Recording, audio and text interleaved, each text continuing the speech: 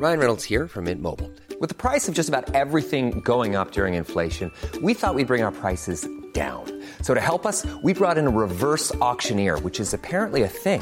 Mint Mobile Unlimited Premium Wireless. How to get 30, 30, bit to get 30, bit to get 20, 20, 20, bit to get 20, 20, bit to get 15, 15, 15, 15, just $15 a month? Sold! Give it a try at mintmobile.com/switch. $45 up front for 3 months plus taxes and fees. Promo rate for new customers for limited time. Unlimited more than 40 gigabytes per month. Slows full terms at mintmobile.com.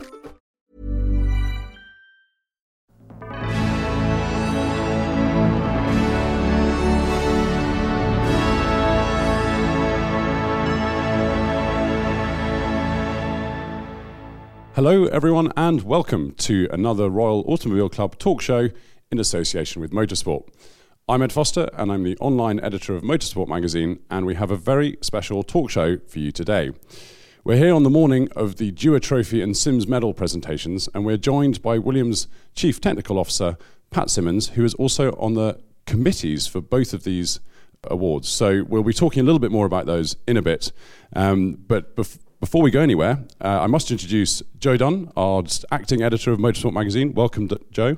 Hello, Ed. Thank you. And a very warm welcome to Simon, our features editor. Good morning. There's a little bit of cold air in this room this morning, having made everyone turn up an hour and a half early to this podcast, so I apologise for that again.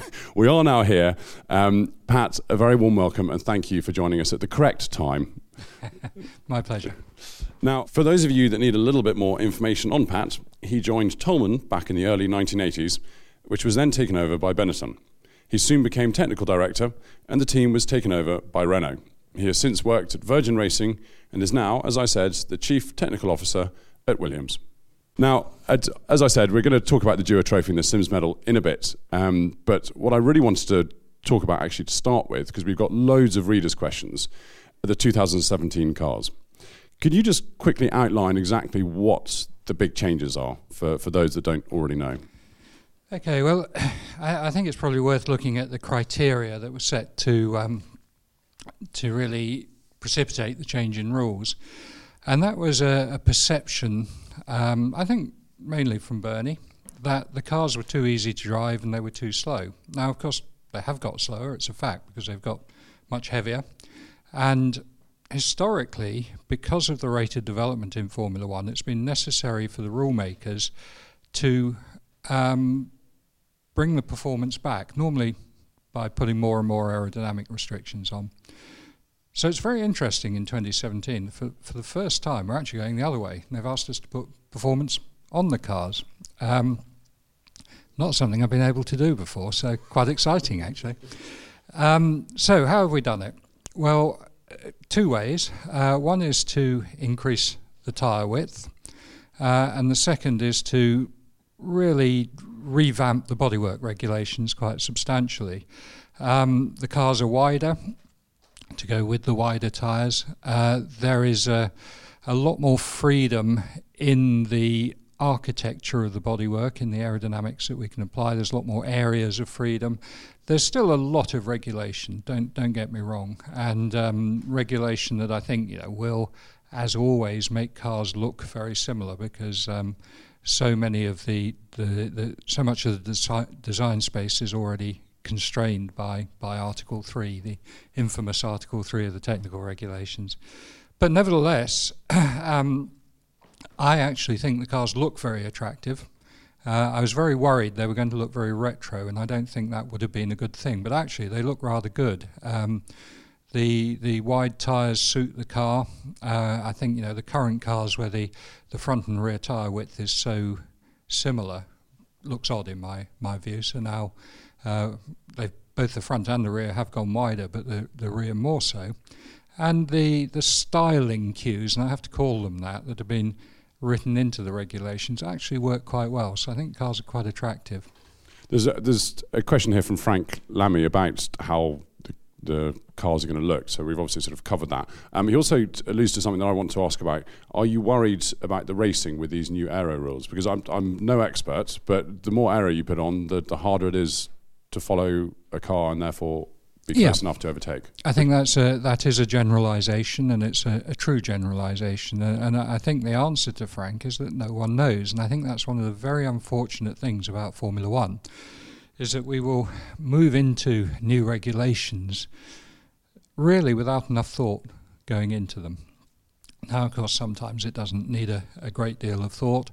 Sometimes, for example, with the safety regulations, a great deal of work goes in before the regulations are written. But many of the sporting and, shall we say, the sort of holistic technical regulations are done, in my opinion, without enough research behind them. And the trouble is there's no mechanism for that research. So when you say, okay, is a 2017 car going to be easier to overtake with? Well, no one knows. And it's a shame, because I think with a sport like we have, a global sport, a sport that has an awful lot of cash in it, I think we really should be setting up something that does research these sort of things and gives us a much more long-term view. You know, particularly this year, we've been very, very knee-jerk in a lot of the regulation changes that we've done. Can I just ask, from the calculations and analysis you've done so far, how much more load is there likely to be on the tyres next year with the extra aero? Well, let me answer it first by saying that, you know, I think we're going to see the capability to produce downforce increase by about 25%. That sounds like a bit of a roundabout answer, doesn't it? Because, and the reason I say it that way is that we are going to see something that we haven't seen for a little while. Really, certainly since 2009, we have pretty well run our cars on maximum downforce everywhere. Now, obviously we don't at Monza, we don't in Canada and a few other places, Spa maybe. But generally speaking, we're running with as much downforce as we can get on the cars. The drag coefficient is acceptable at all but those few circuits. The inherent drag in the 2017 cars is greater. You know, they're producing more downforce, they've got bigger tyres, and tyres are terrible for drag. And the optimization of downforce and drag will vary a lot more from circuit to circuit than it has done. So while we may have the capability of putting 25, maybe even a bit more than that, percent more downforce on the car, we won't necessarily use that everywhere. So we'll see a lot more different configurations. The actual loading on the tyres, yes, it can increase. It probably will increase. It certainly will increase. We are doing a lot of simulation at the moment, all teams. And every couple of months we send all our simulations in a prescribed form to the FIA. The FIA then go through them and pass them on to Pirelli so they know what they're dealing with. And of course there's a testing campaign going on with Mercedes, Ferrari and Red Bull, where they have made some mule cars, we call them. They're actually 2015 cars that have been modified to attempt to produce the levels of downforce that we'll be dealing with next year, but done in a very different way, done in a way that wouldn't comply with the regulations next year. And those cars are out all around Europe at the moment, soon to go to the Middle East, testing tyres and finding out whether our simulations are indeed accurate.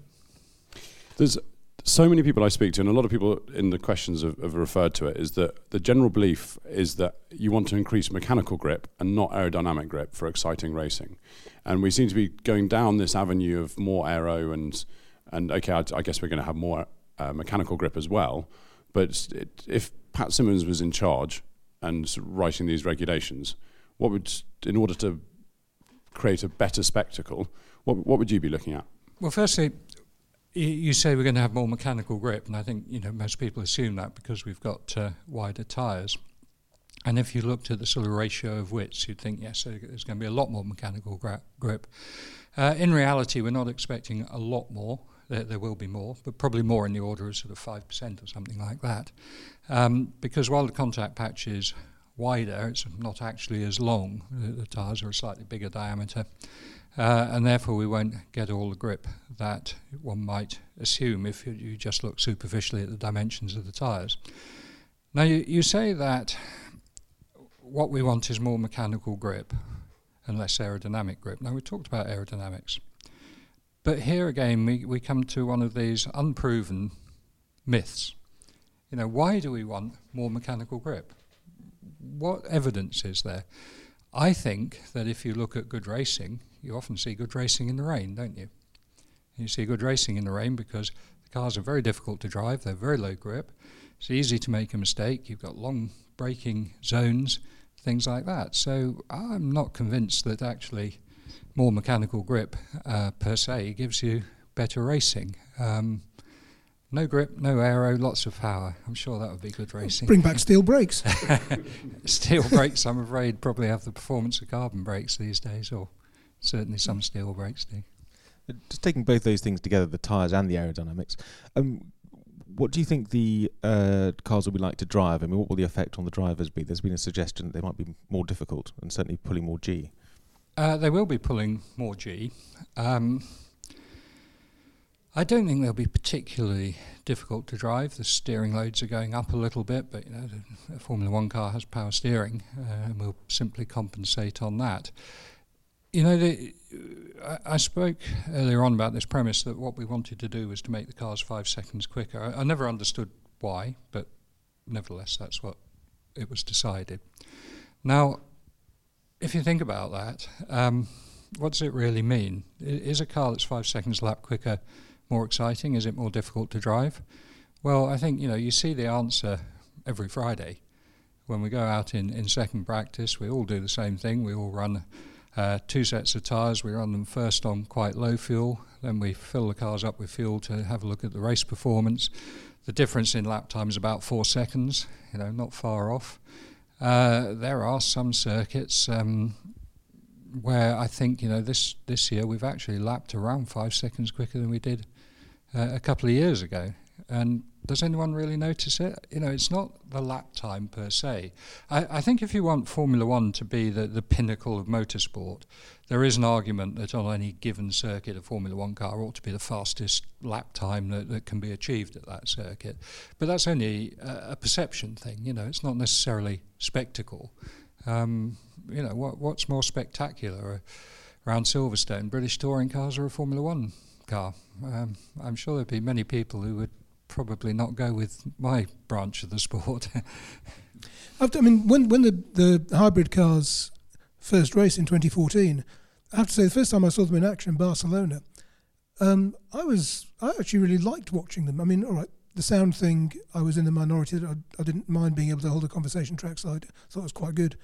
But because they had so much torque, I mean, they were moving around and all. But this is before they'd been properly developed. They were actually great to watch, I thought. I mean, they weren't as quick as the previous cars had been around the corners, but just because the power was being distributed in a different way, they looked, and all of the drivers you could actually see were working, and that's obviously with development over the past couple of seasons, they're now a little bit more refined, but that sort of the rawness of that first year I actually thought was quite good. Yeah, I completely agree with you, and I saw exactly the same thing when we were testing in Barcelona. We had a lot more torque than we'd ever had before. The torque was smoother than it used to be on the V8s and the V10s, so that did make the cars a little bit easier to drive. And actually, one thing that has developed a lot in the last couple of years is the torque curve on these current hybrid engines is fantastic. You know, it's like road car torque. It's so smooth now, and of course that's made them a little bit less spectacular to drive. But I agree. You know, what you want to see is a car moving around. I think you want to see. I've drawn the parallel before, but when I watch on television, I watch a rally driver. I have so much respect. I think, wow, you know, I couldn't do that, and I've tried. Believe me. But when you watch a very well set up Formula One car, there's not enough steering correction, there's not enough. Don't get me wrong, they are incredibly difficult to drive. They're more difficult to drive, and there's no way any of us could drive one competitively. But it doesn't look that way. And it would be nice to see them moving around a little bit more, as we did in early 2014, I agree. Do you think that will be the case come beginning of next year? No, I don't. I really don't. I think, you know, we're going to have a bit more grip. The engines get ever more sophisticated, the power units.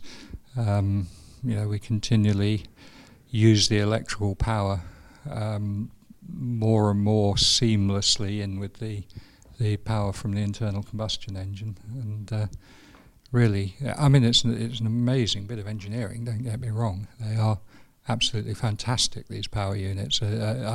Just 5-10 years ago, I wouldn't have believed that we could get the efficiencies and the drivability that we're getting from these engines. It is amazing the rate of improvement of the hybrids.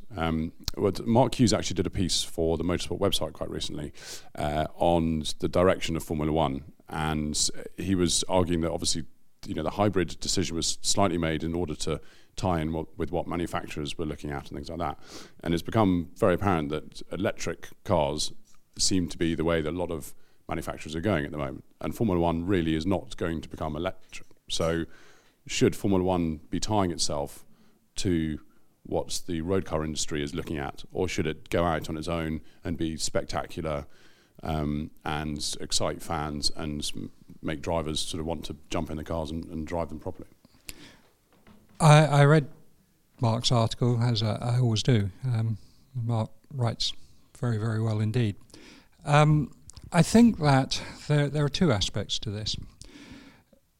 And you have to just set the scene a little bit.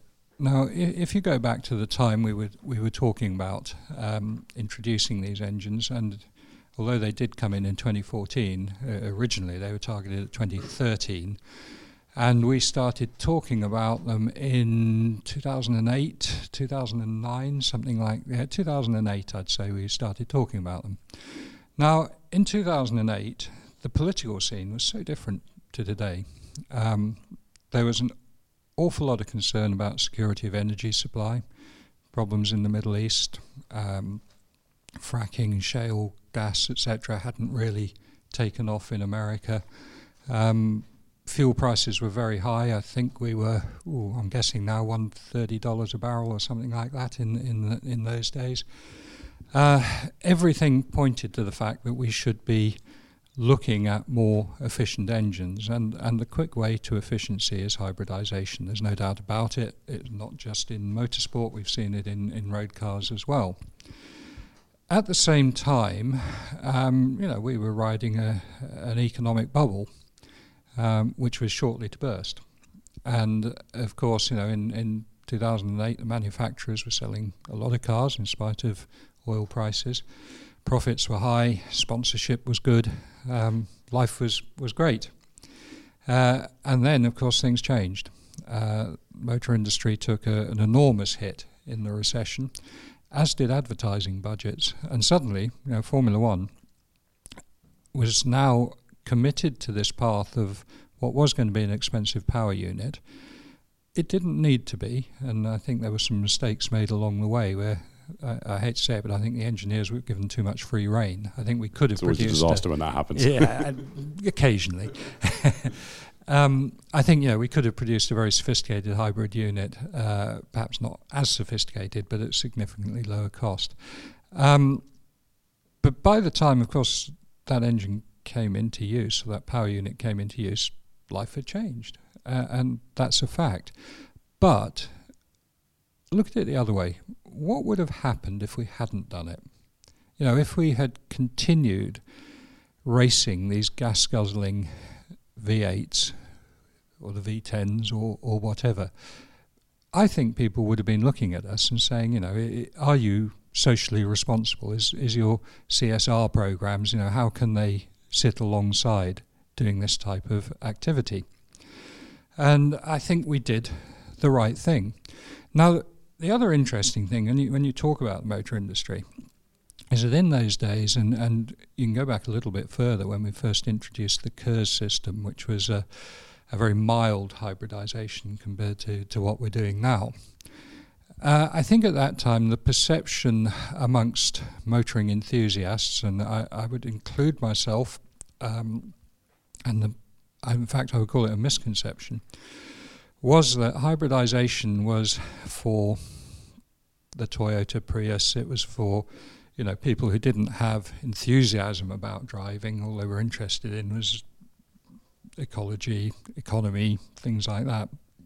And I think as soon as I started working on those first hybrids, on the early KERS systems, I was at Renault at that time, and we were doing a lot of work on the powertrain. It wasn't just left with the engine department. I soon realised that actually you had a perfect marriage, because the internal combustion engine it's a marvellous device. It's been developed very well, with a lot of money put into its development for over 100 years.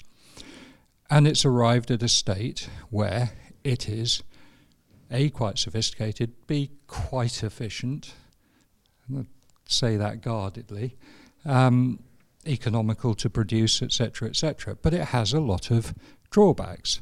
You know, the only reason you've got a gearbox in your car is because the internal combustion engine isn't actually very good at producing torque. You know, you have to run it very fast to produce torque. An electric motor, on the other hand, is marvellous. Maximum torque at 0 speed.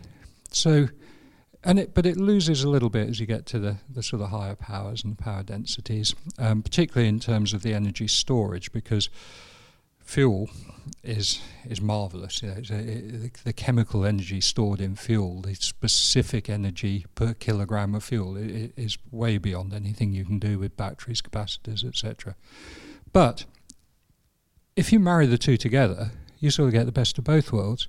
And it soon became apparent to me when we were working on those early KERS cars that actually I thought that the people who really need to adopt this are not the city car or local car manufacturers, it's the supercar manufacturers, because here you've got the perfect combination. And of course, a few years later, I think all the supercar manufacturers realised that was the case, and you could get this enormous performance from a hybrid powertrain.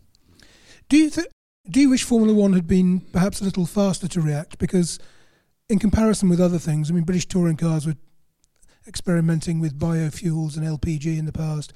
Le Mans, we've seen biofuels, diesels, all sorts of. Do you think Formula One was a little bit slow to react in comparison with other categories? I think Formula One is quite conservative, and I think that's, maybe reflects the age of the management and a few things like that. However, we did look at biofuels, and we looked at them quite a lot. And indeed, if you remember, in those days, in fact still, there is a reasonable biofuel content in the race fuels. But to go totally biofuel was absolutely the wrong thing to do. And I was very pleased that we didn't do it. And I argued very, very strongly against a faction that did want to go biofuel. But the first generation biofuels were actually socially irresponsible. There is absolutely no doubt about it.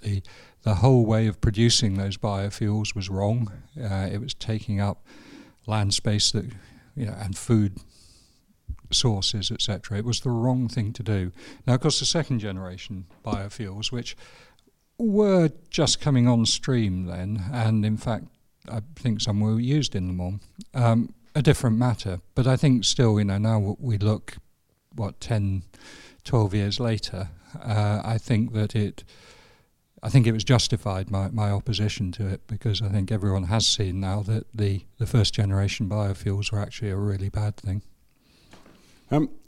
Simon mentioned that Le Mans and World Endurance Championship, and obviously there's lots of different ways to get to the same solution, to get to the same checkered flag.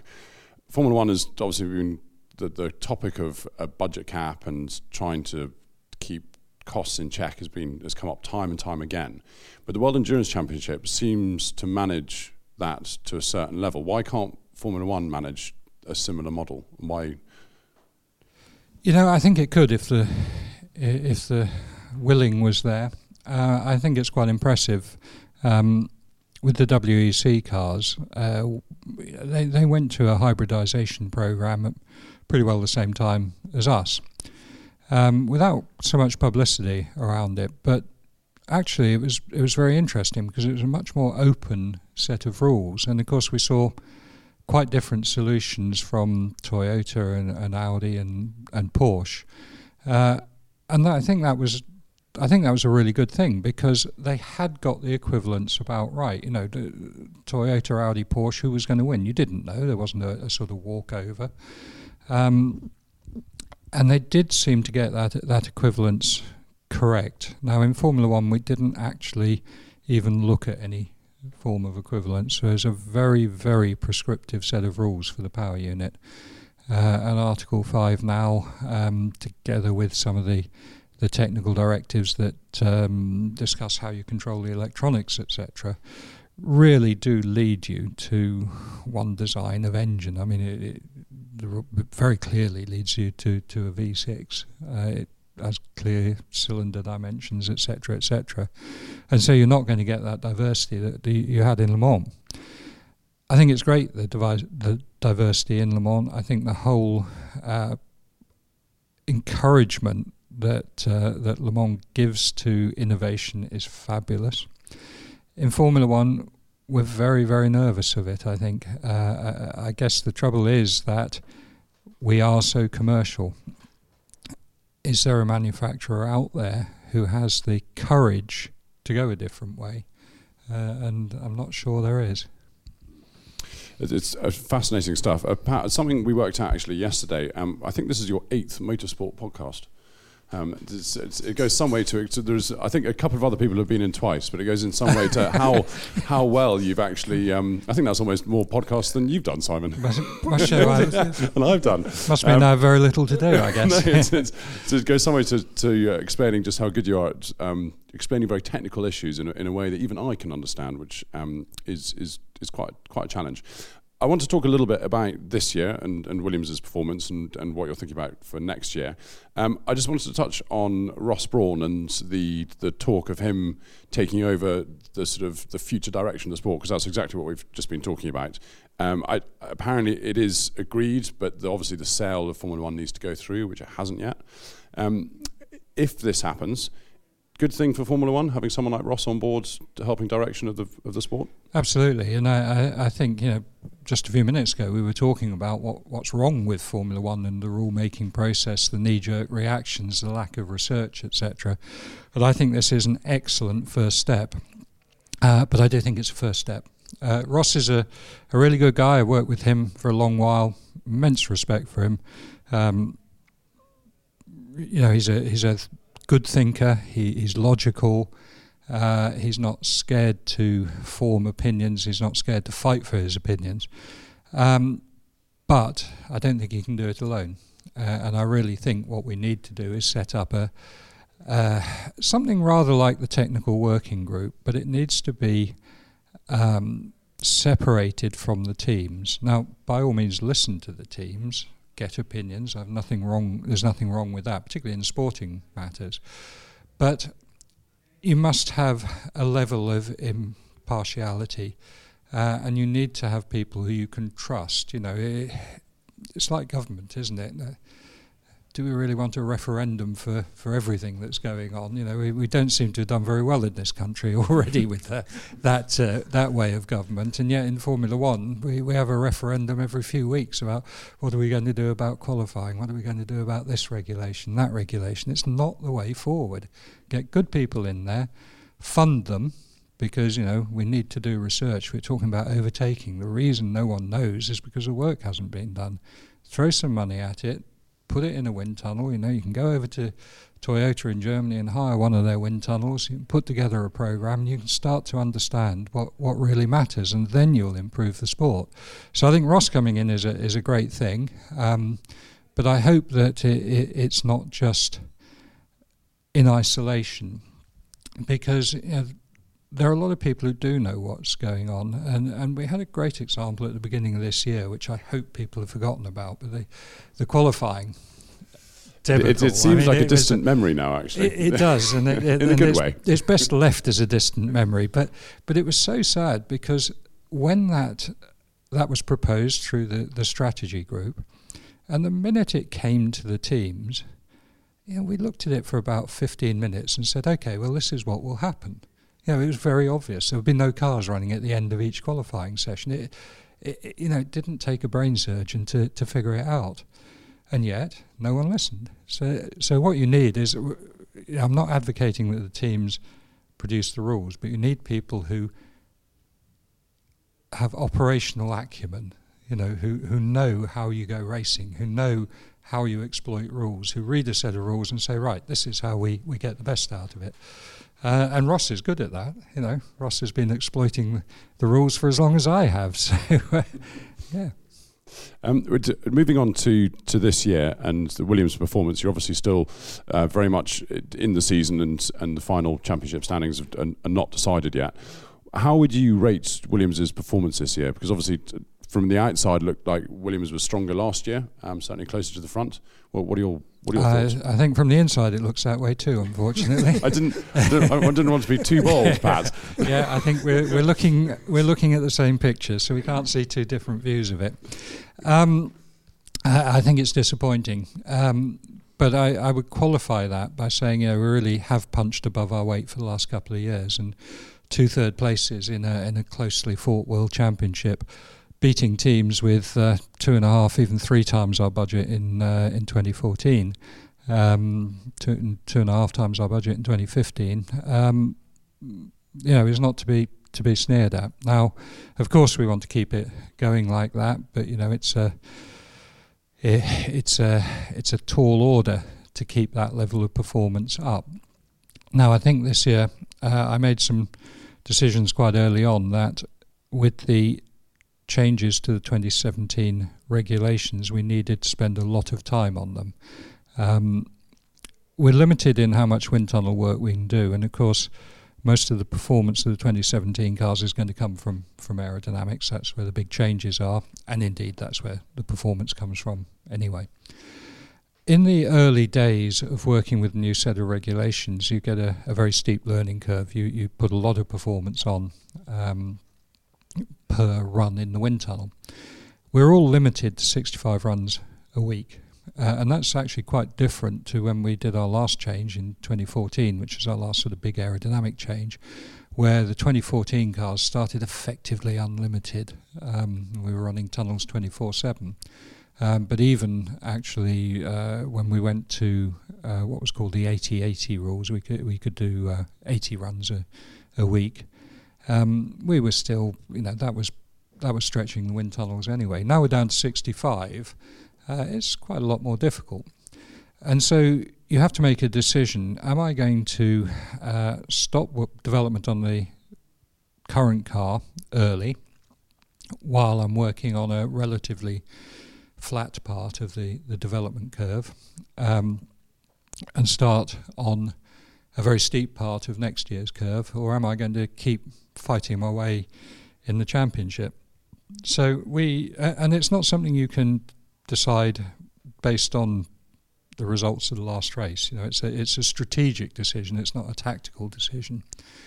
And so I took that strategic decision quite early on that we would have a very clearly defined program on our current car, and then we'd start work on next year's car. Now, I think it's coincidental and perhaps a bit unfortunate that program that we did for development on this year's car wasn't as productive as it normally has been. So it wasn't as productive as the development programs for the 14 car, which had been particularly good, or the 15 car, which had been about average, and it kept us fighting to the end. And this year it didn't. It wasn't as good. We have fallen away from Mercedes, who we take as our sort of benchmark. That's the development standard we want to try and keep up with. And then, of course, it's been compounded by the fact that Force India actually had the reverse happen, and they've done a very, very good development job. I think they probably haven't done any more than we have. They've just done it more successfully. So it's left us in a position where fourth in the championship, I won't say it was a target. We never have a target like that, but it was probably what we were budgeting on, put it that way. But with Force India coming up, having done a really great job this year, and they're fighting us. We could be fifth. We're still fighting, but yeah. I imagine there must be very healthy respect between yourselves and Force India. Force India doesn't have Williams's F1 pedigree in terms of past glory and stuff, but the pair of you are both punching well above your weight in terms of consistency of results. What's the relationship like between the two of you? I think it's good. We certainly have respect. I have respect for all our competitors. Believe me, they're all pretty good out there. Force India. I think we do have a close bond because we are independent teams, and therefore politically we're fighting for many of the same things. And I think we know the difficulties that each one of us faces. And apart from the fact that actually there's some damn good people in Force India as well. I like them. You mentioned earlier that you took an early strategic decision to switch focus or to begin focusing on the on next year's car. When was that you made that decision? At what point in the season? It was pre-season.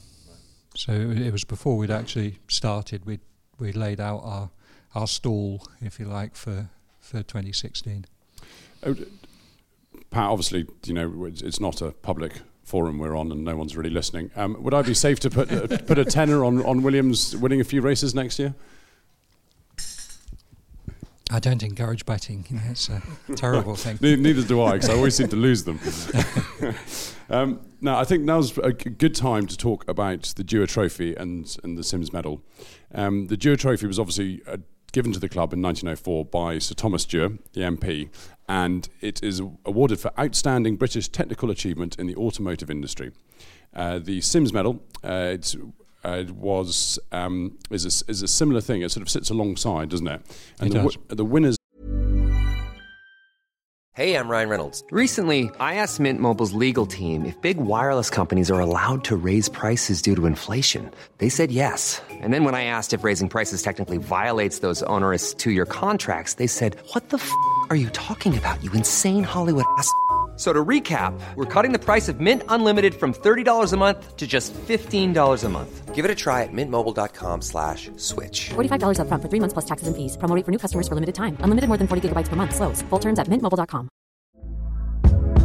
Hey there, it's Michelle Norris. I'm host of a podcast called Your Mama's Kitchen. When I travel, I'm usually looking for a way to find a taste of home when I'm not at home. And one of the things I love to do when I am at home is entertain. And Airbnb allows me to do that. When I was in California recently, I rented a house that had a great kitchen. And when we were sitting around the table, we're all thinking, we're in someone else's house. Someone could be in all of our homes as well. If you have a home, but you're not always at home, you have an Airbnb. Your home might be worth more than you think. Find out how much at airbnb.com/host. This year, the Dewar Trophy was Gordon Murray design, and then the Sims Medal was awarded to Mr. Hugo Spowers and the team at River Simple. Something we discovered, I discovered through Joe. Hugo Spowers was a member of the Dangerous Sports Club at university, and he undertook the first head-first bungee jump, which is an interesting one. Although there are some tribes out there in the world that have been doing bungee jumps for many centuries. Anyway, he is also someone who has gone down a St. Moritz ski slope with a grand piano fitted with skis. Who knew? Well, why wouldn't you? Why wouldn't you? I know. And he also built a Formula Ford car in the early 80s called the Prowess, an anagram of his surname. With a canopy. With a canopy, yes. Yeah. Well, I didn't know that. Yeah. So, Pat, what's the criteria for these two awards? And I should say these really are the two most prestigious awards in engineering. And what's the criteria, and why did you select the winners this year? Yes, I've sat on the committee now for several years, and it's a great privilege to be asked to be on the committee because we do look at some very interesting things. It has to be British. We're looking at British engineering achievement in the automotive field, and with the Dewar Trophy, it is just that. We're looking at the engineering side of it. Past winners have included Ford Motor Company for that marvellous little 3-cylinder engine a few years ago. Mercedes HPP for the Formula One power unit. So we're looking, at that proven technology. So we're looking not at ideas, not at concepts. We're looking at things that have been actually brought into the marketplace. Now, not necessarily into mass production like the EcoBoost engine, but something that has proven that it can stand on its own 2 feet and it is innovative. The Sims medal is quite different because we have a slightly broader remit with that, and we can look at the sort of entrepreneurship of the person. You know, it doesn't have to be a company. We can look at someone who's doing something that we feel should be recognised, and it's great. You know, we talk to these people, we visit their companies, we look at the technology that they're employing. I learn from it all the time. You know, I don't just have a passion for motorsport, I have a passion for engineering, and this allows me to indulge my passion away from motorsport, which is a really great thing. So the Dewar Trophy was, as I said, awarded to Gordon Murray Design, but it was specifically for his iStream chassis concept and also the Ox all-terrain vehicle, which is this incredible sort of all-terrain vehicle that comes flat packed. What sort of attracted you to? Well, I think those two? We'd actually been watching Gordon for a few years because with the Dewar Trophy, as I said, we do need to see it get to a level of maturity, something where we believe, you know, it really is going to fly, it is going to be mainstream. So we've been watching what Gordon had been doing, actually with the iStream particularly. And it was sort of, for a few years, it's been on the cusp. We've discussed it every year. But we really felt this year that the whole thing had got to a point where we said, yes, okay, we are now confident this has got to a technology readiness level that we feel comfortable to make the award. And I'm quite sure, well, in fact, I know that we're going to see the iStream technology employed in a low volume production car quite soon. And I think Gordon's always been a great innovator from his days in motorsport, and he's carried that innovation through into mainstream now. It is worth mentioning that actually the club doesn't award the Dewar Trophy and the Sims Medal every year. It's not a given. That's correct. There has to be something out there that's worthy of both of them. The Sims Medal, as I said, went to Hugo Spowers and the team at River Simple, and that's for their development of the Rasa hydrogen fuel cell range extended electric car. You were saying earlier that you look at more sort of the business behind it and things. What was the winning thing there for you? There were two things there, and in our final judging meeting, I think I sort of summed it up by saying, let's sort of cast our minds forward 20 years and have a look at what's in the car park. Is it going to be the River Simple type of vehicle? And I think we all agreed it probably was. It's a very, very interesting concept. They've put it together well. The engineering is interesting. Mixture of fuel cell, electric, capacitor storage with battery storage, all the things that I believe we're going to see in the sort of electric vehicles of the future. But then on top of that, there was such an interesting business concept that you would never actually own the car, you'd always lease it. And I think it's a very bold idea. And the more I think we all thought about it, the more we thought, well, actually, that does make a lot of sense. So there was great engineering there, and there was also an interesting business concept, and it was out of the ordinary, and that's what the Sims Medal is about. It's about things that are out of the ordinary, not crazy, absolutely not crazy, but not sort of piano down a ski slope crazy. Probably not. No, lateral thinking, but yeah. Excellent. Well, they have now been awarded, which seems strange saying that before the actual the award ceremony today at lunch. But there is lots of information on the club's website if you'd like to know more about the history of them and also past winners as well. We are sort of approaching just after the halfway mark, and we've got loads of questions on your history and the history of Formula One and things. They're going to come out sort of quite randomly, as these readers' questions sometimes do. But I thought I'd start with someone you may know, Karun Chandhok, who has actually tweeted in a question. And it's a similar question that Ibrahim Malik has also asked about. He's saying, do you feel, this is Silverstone 1994, Damon Hill drove those formation laps slower than usual, perhaps believing it would interrupt Michael's start procedure? Or was it purely just Michael's gamesmanship? And Karen's asking why Michael overtook him twice on the warm-up lap. I think Karen hasn't asked that question as many times as I have. I've always wondered. Do you know, funnily enough, I actually saw some video of that just a few months ago, and I looked at it and I just thought, what was he thinking of? Now, of course, 94, what an awful year that was. But I do feel that the penalty that was applied was incredibly harsh. I think that the way the team management handled it was incredibly stupid. There were lots of extenuating circumstances, and I think that, we'd seen that sort of thing many times before, and we've seen it many times since. And yes, the rules did say you don't overtake on a formation lap, but it actually used to happen. Michael did take it to the extreme. I mean, he might as well have waved a flag saying, here I am. Why did he do it? Was it gamesmanship? No, I must admit, Karen, I haven't really thought of it that way. I think it was, this sort of, I want to get my tyres warm, I want to get everything in the groove, etc. Damon's driving slowly, well, never mind. But equally, I don't think Damon was driving abnormally slowly or deliberately slowly or anything like that. Maybe I'm naive, but I think it was just one of those things, a sort of perfect storm that came together and gave various people who had political power the ability to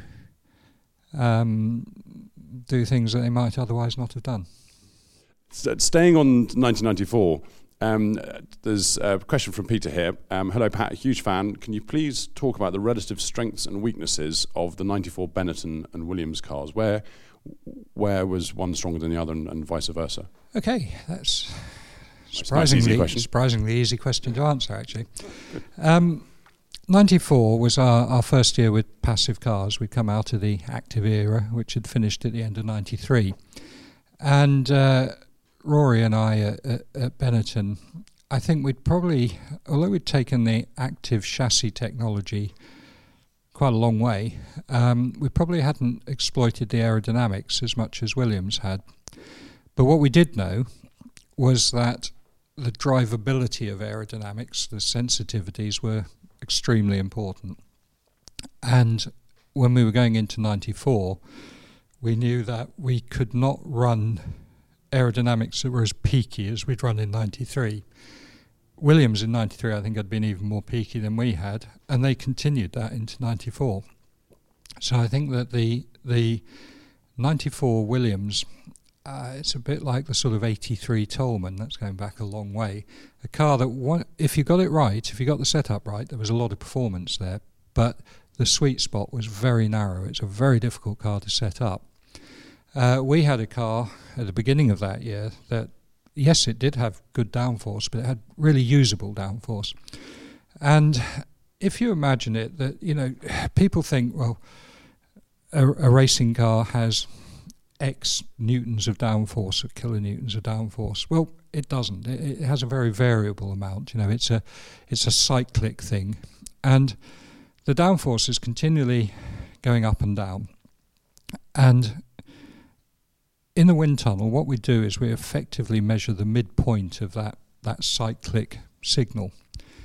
When a driver is driving, you could argue that what he does is he drives to the bottom of that signal. You just imagine it like if you remember any of your schoolboy maths, a sine wave. You're driving to the forces at the bottom of that sine wave. A good driver, of course, drives a little bit above that, and then he catches it, and that's how you drive on the limit. But you can have two cars that nominally in a wind tunnel have the same downforce. In other words, the midpoint of this wave form is the same. But if one of them has a small amplitude, one of them has a big amplitude, you will drive the car with a small amplitude much faster. That's aerodynamic stability. And I think that's something that at the beginning of 94 we had over Williams. Now, of course, after Imola, there were a lot of moves to slow the cars down. We added the plank, we cut back the diffusers, we shortened the front wing end plates, we even cut holes in the airboxes to reduce engine performance, all sorts of things. And it did destroy a lot of the very benign characteristics, aerodynamic characteristics we had on that car. So by the end of the season, I think actually the cars were quite similar. And, I'd probably even say that actually the Williams was probably a more performant car than the Benetton by the end of the season. But at the beginning of the season, I think we had understood what was needed of the passive cars better than Williams had. Rewinding a little bit back to the 80s, there's a question here from William Oldaker. He personally finds the 1986 Benetton to be one of the most exciting cars from the original turbo era. Do you have any special recollections from that year? I expect Berger's win in Mexico must be a fond memory. So many. That was an animal, that car. It was absolutely staggering. In terms of horsepower, we actually ran that engine the latter part of the year, I think at Monza onwards. We ran it with the biggest turbocharger we could find. We had no wastegate on it. And the boost that it produced was just a function of how well the turbocharger had been made. So I think we achieved over 5 bar of boost. We were never able to measure the power. There was no dynamometer that could measure it. But we reckon we had about 1350 horsepower. Our target had been 1500. We wanted 1 brake horsepower per cc, but a megawatt wasn't bad going. So it was a fabulous car. And I have so many good memories of it. It was a great year, and it was a very amusing year as well in many ways. So one story that I'd love to tell people now that I'd never told at the time was that, of course, we had the BMW engine in that car, but it wasn't a works BMW engine. It was an engine built by Heine Marder in Switzerland. And Brabham had the works engines. Now, electronics in those days were not as sophisticated as they are now, far, far from it. And the electronic control unit for the engine was actually it was a huge box. It was about the size of one of these boxes of biscuits that you always buy at Christmas and throw away half. Consume in a day. Empty. Oh, okay. You consume in a day. Sorry. Yes, the same ones. I just snuck out that. And you didn't plug laptops into the things and program them across a network or anything like that in those days. You had something that I guess people have forgotten about now, which are called E-squared PROMs, electronically erasable program. You could say anything, and I think all of us would nod. And yeah. But what you had to do was you had to open up this box, and you had to take a chip out of it, and then you put it into a little programming device, and you program it in hex. You didn't even program it in a human readable format. Now, we were given these boxes, and of course, being the sort of person I am, it wasn't long before I had these things apart, and I was reading these hex programs, and I realised that there were different programs for the qualifying setup and the race setup. So I soon started making my own little chips, and we used to have enormous performance from this, because what I essentially did to start with was I took the qualifying chip and I said, well, I'm sure we can race that. So we made that our race chip, and then I understood how the ignition and the fuel was changed between the old race chip and the old qualifying chip, and I thought, well, I'll just give it a bit more of that for qualifying. And I always used to keep a standard chip in my pocket, because Paul Rochet, who was the head of motorsport at BMW, used to often come storming into the pit, say, "What are you doing? I want your chip." So I'd open up the box and I'd take these special little tweezers that you had for taking the chip out, and they were quite fiddly. And of course, I always used to drop the chip. I was so clumsy. And then out of my pocket would come the other one. I'd say, "Here you are, Paul. Just check this." And he'd look at it, and he never understood what I was doing. Yeah, that was great fun. I enjoyed that, yeah. Fantastic. We've got a question here from Griff Jones about the 1984 season, and obviously when Senna was driving. He was stood down for the Italian GP, and Pierluigi Martini came in. What was the mood/opinion within the team about Senna being stood down, and then did it alter the dynamic when he came back? Why was he stood down? Well, for firstly, the listeners? Yes, the reason why he was stood down. We had a contract with Ayrton for the 84 and the 85 seasons. It was Ayrton's first Formula One drive. But we soon realised, he was something special, as did, I think, everyone else. Our contract for 85, I can't remember all the details about it, but I think the option was with us, and he basically had to drive for us. But unbeknown to us, he went off to talk to Lotus, and he signed a contract with them. And Alex Hawkridge, who was the team principal at the time, was pretty annoyed about this. We were a struggling little team. 84 was very much our make or break year. The team had started in 81, hadn't even, I think we maybe qualified for one race in 81, a couple in 82. We got our first points in 83. We were nowhere, and 84 was putting us on the map. Second in Monaco, on the podium in the UK and Portugal. We were starting to get there. So and Ayrton was an important part of that. It was a damn good car. It was on the best tyres when we switched to the Michelins and everything like that. But Ayrton was an important part of it. So I think Alex particularly felt quite affronted when Ayrton went off and did a deal with Lotus. To the point where he felt that he had to make a statement, and that statement was to suspend Ayrton for breaching his contract.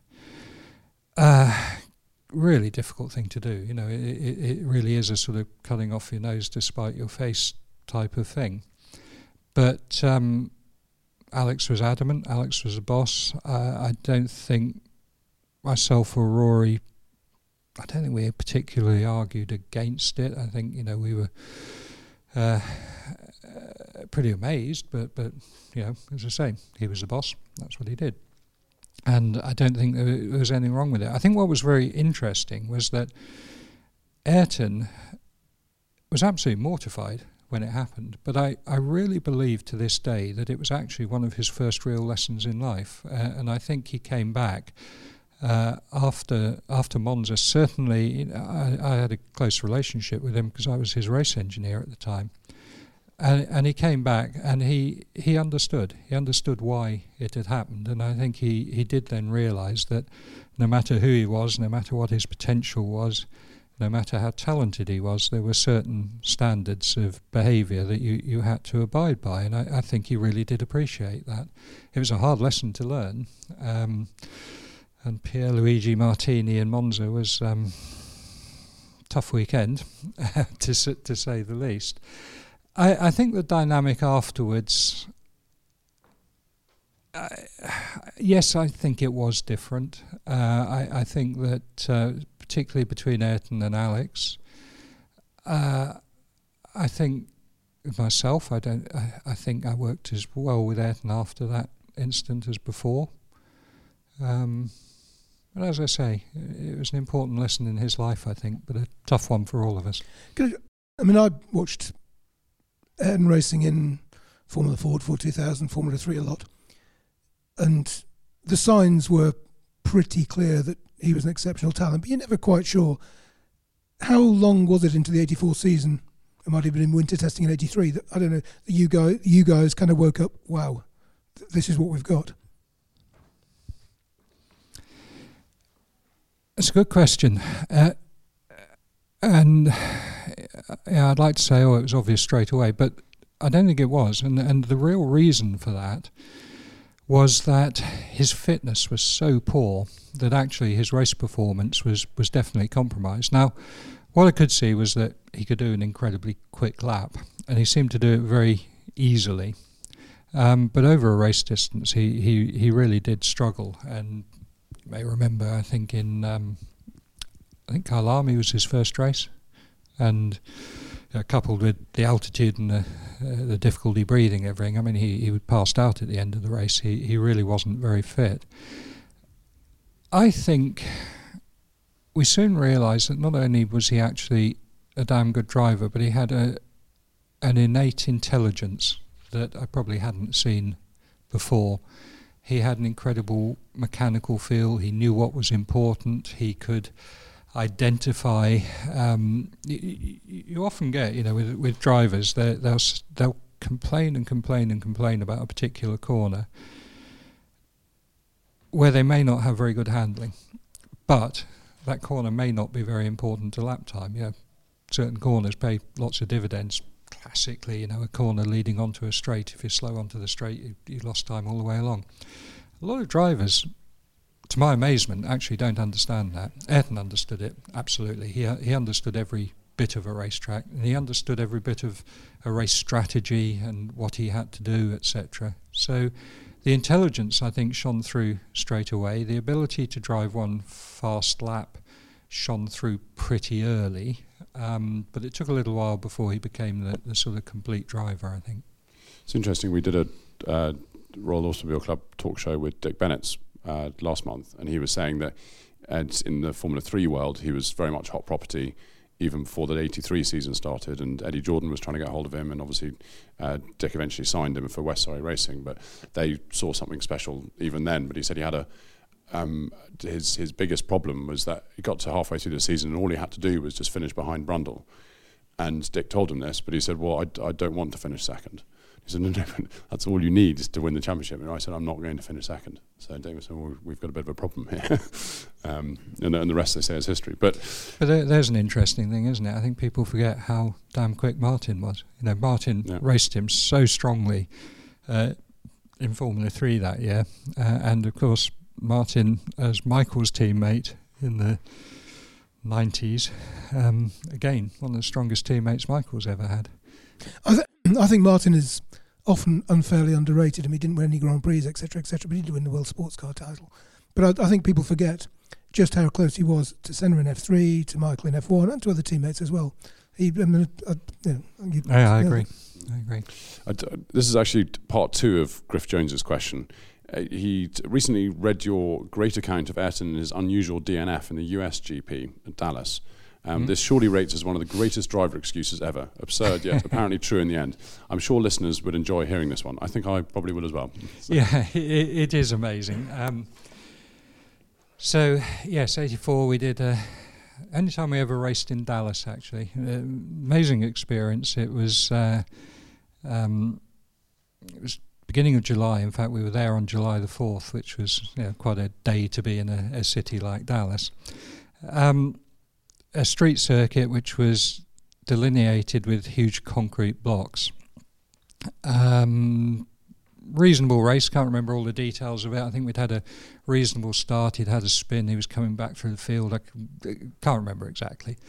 But anyway, he eventually retired, and he'd clipped the wall, and he'd clipped the wall enough to, I think, break a CV joint and a wheel, something like that. But certainly he couldn't get the car back to the pits. So he walked back to the pits. I was talking to him about, what had happened. He said he'd hit the wall, and he was really troubled by the fact he'd hit the wall. And he eventually said, well, look, I just don't understand why I hit the wall. It must have moved. So I said, yes, of course it did. But he went on and on and on about it. So, and after the race, he said, look, I've just got to go and have a look at it. Come with me. So I went with him, and we went to the exit of this particular corner. And damn me, it had moved. What had happened was, as I say, the circuit was delineated with these huge concrete blocks, which were just plonked on the tarmac. They weren't fastened down in any way. And someone had hit the sort of trailing edge of one of these blocks, brushed it with a tyre, and it had pivoted slightly. So the leading edge was sticking out about 5 millimetres maybe at the most from the preceding block. So it was a little 5 millimetre step.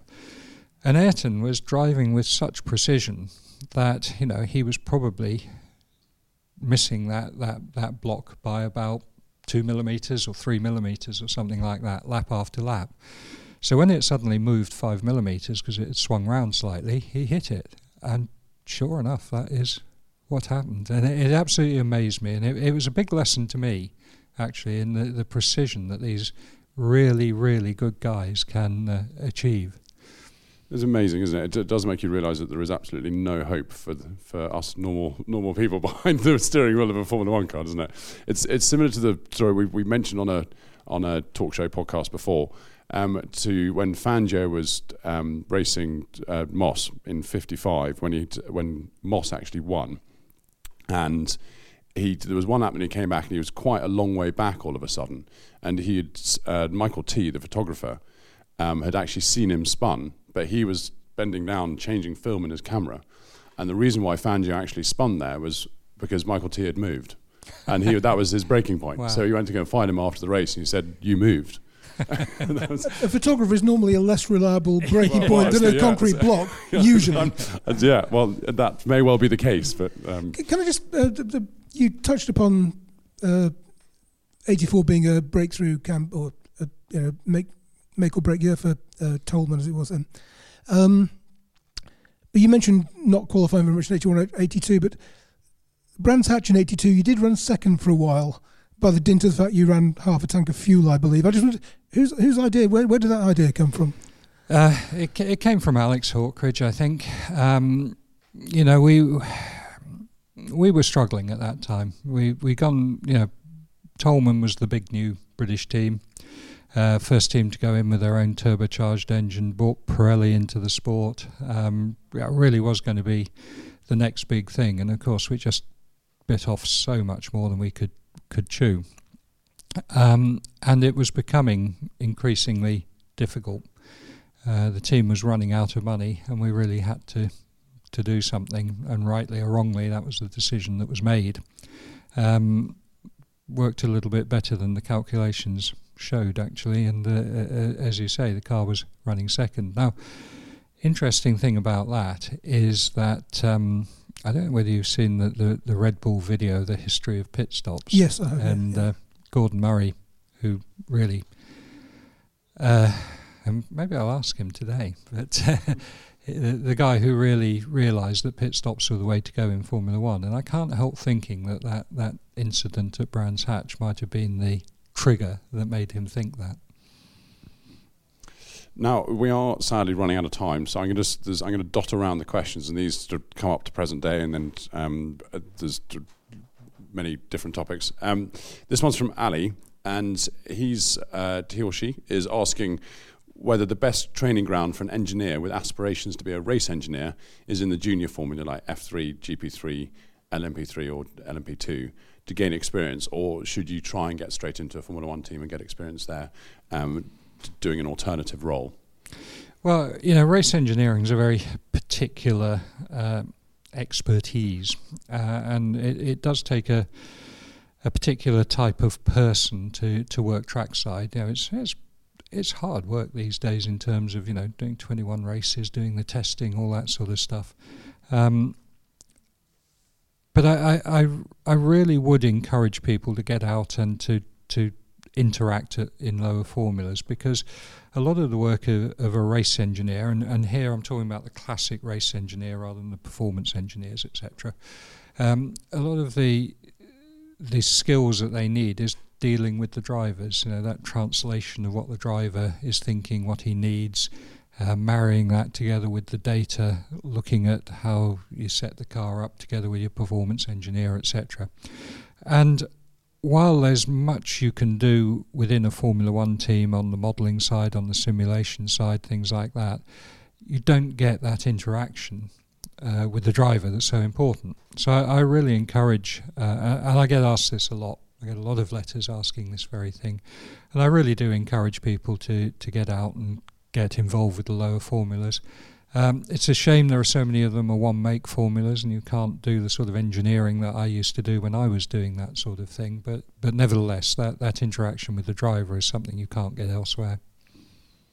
Now, one from Anthony Jenkins here. I said we were jumping around. We really are jumping around a little bit. He's wondering about your thoughts on the Halo. He finds them a hugely ugly overreaction. What are your thoughts? Yeah, I tend to agree. I think they are incredibly ugly. There are plenty of ugly racing cars, but we don't need to make them any more ugly.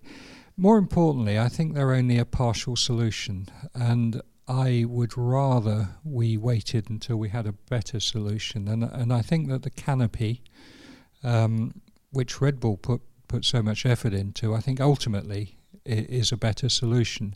I think one of the things perhaps that we need to think about is Formula One an open cockpit formula or an open wheel formula? I think that it needs to remain an open wheel formula, but I don't think it necessarily needs to remain an open cockpit formula.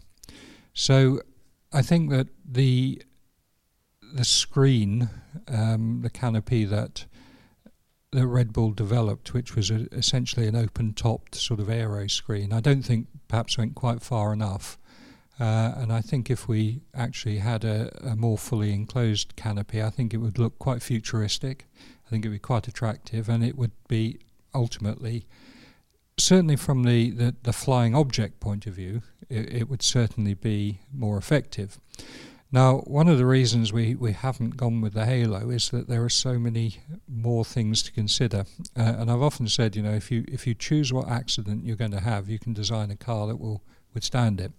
But what you actually have to do is you have to design a car that will experience a significant number of different types of accidents, many of which you've never actually envisaged. And you have to be so careful with those sort of things. So with the Halo, a lot of work has gone into it. A very technical risk assessment has been done on it, and it does show that there are still questions to be answered. So while earlier in this recording I was saying, we have a habit of knee-jerking into things, I'm glad to say with the Halo we haven't knee-jerked into it. We continue to research it. At Williams, we've run it with both our drivers in the last 2 Grand Prix, actually, for them to give opinions on visibility and things like that. And that's actually shown up some interesting things that we hadn't anticipated in terms of reflection and peripheral vision and things like that. So ultimately, I think we probably need to do something like that. We must always push safety forward. I'd like the cars to look a bit more futuristic, and therefore I personally think that the full canopy is the better answer.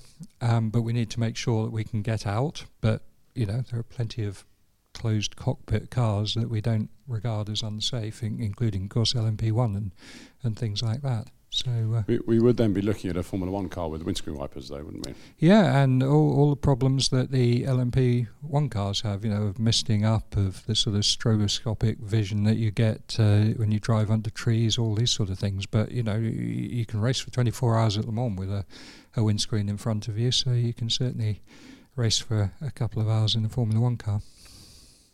Fascinating stuff. Now, I'm afraid to say we have gone over time, which I think we've probably done on pretty much every podcast with you, Pat. So at least we're sticking to experience. Thank you so much for coming in today and talking so eloquently on 2017, the current state of play in Formula One, the sports history, and the Duo Trophy and the Sims Medal. It's extremely kind to come in on time, actually, not early. Joe and Simon, thank you both so much for coming in. I apologise for getting you here an hour and a half early. I'd like to say that the preparation made for a much better talk show, but I think that decision is in the hands of the readers. Thank you also to Alan Hyde for, as always, recording these things so beautifully and turning sort of 3 not very professional men into sort of an audio programme. Thank you all. We'll be back again next month, and we'll see you then. Bye-bye.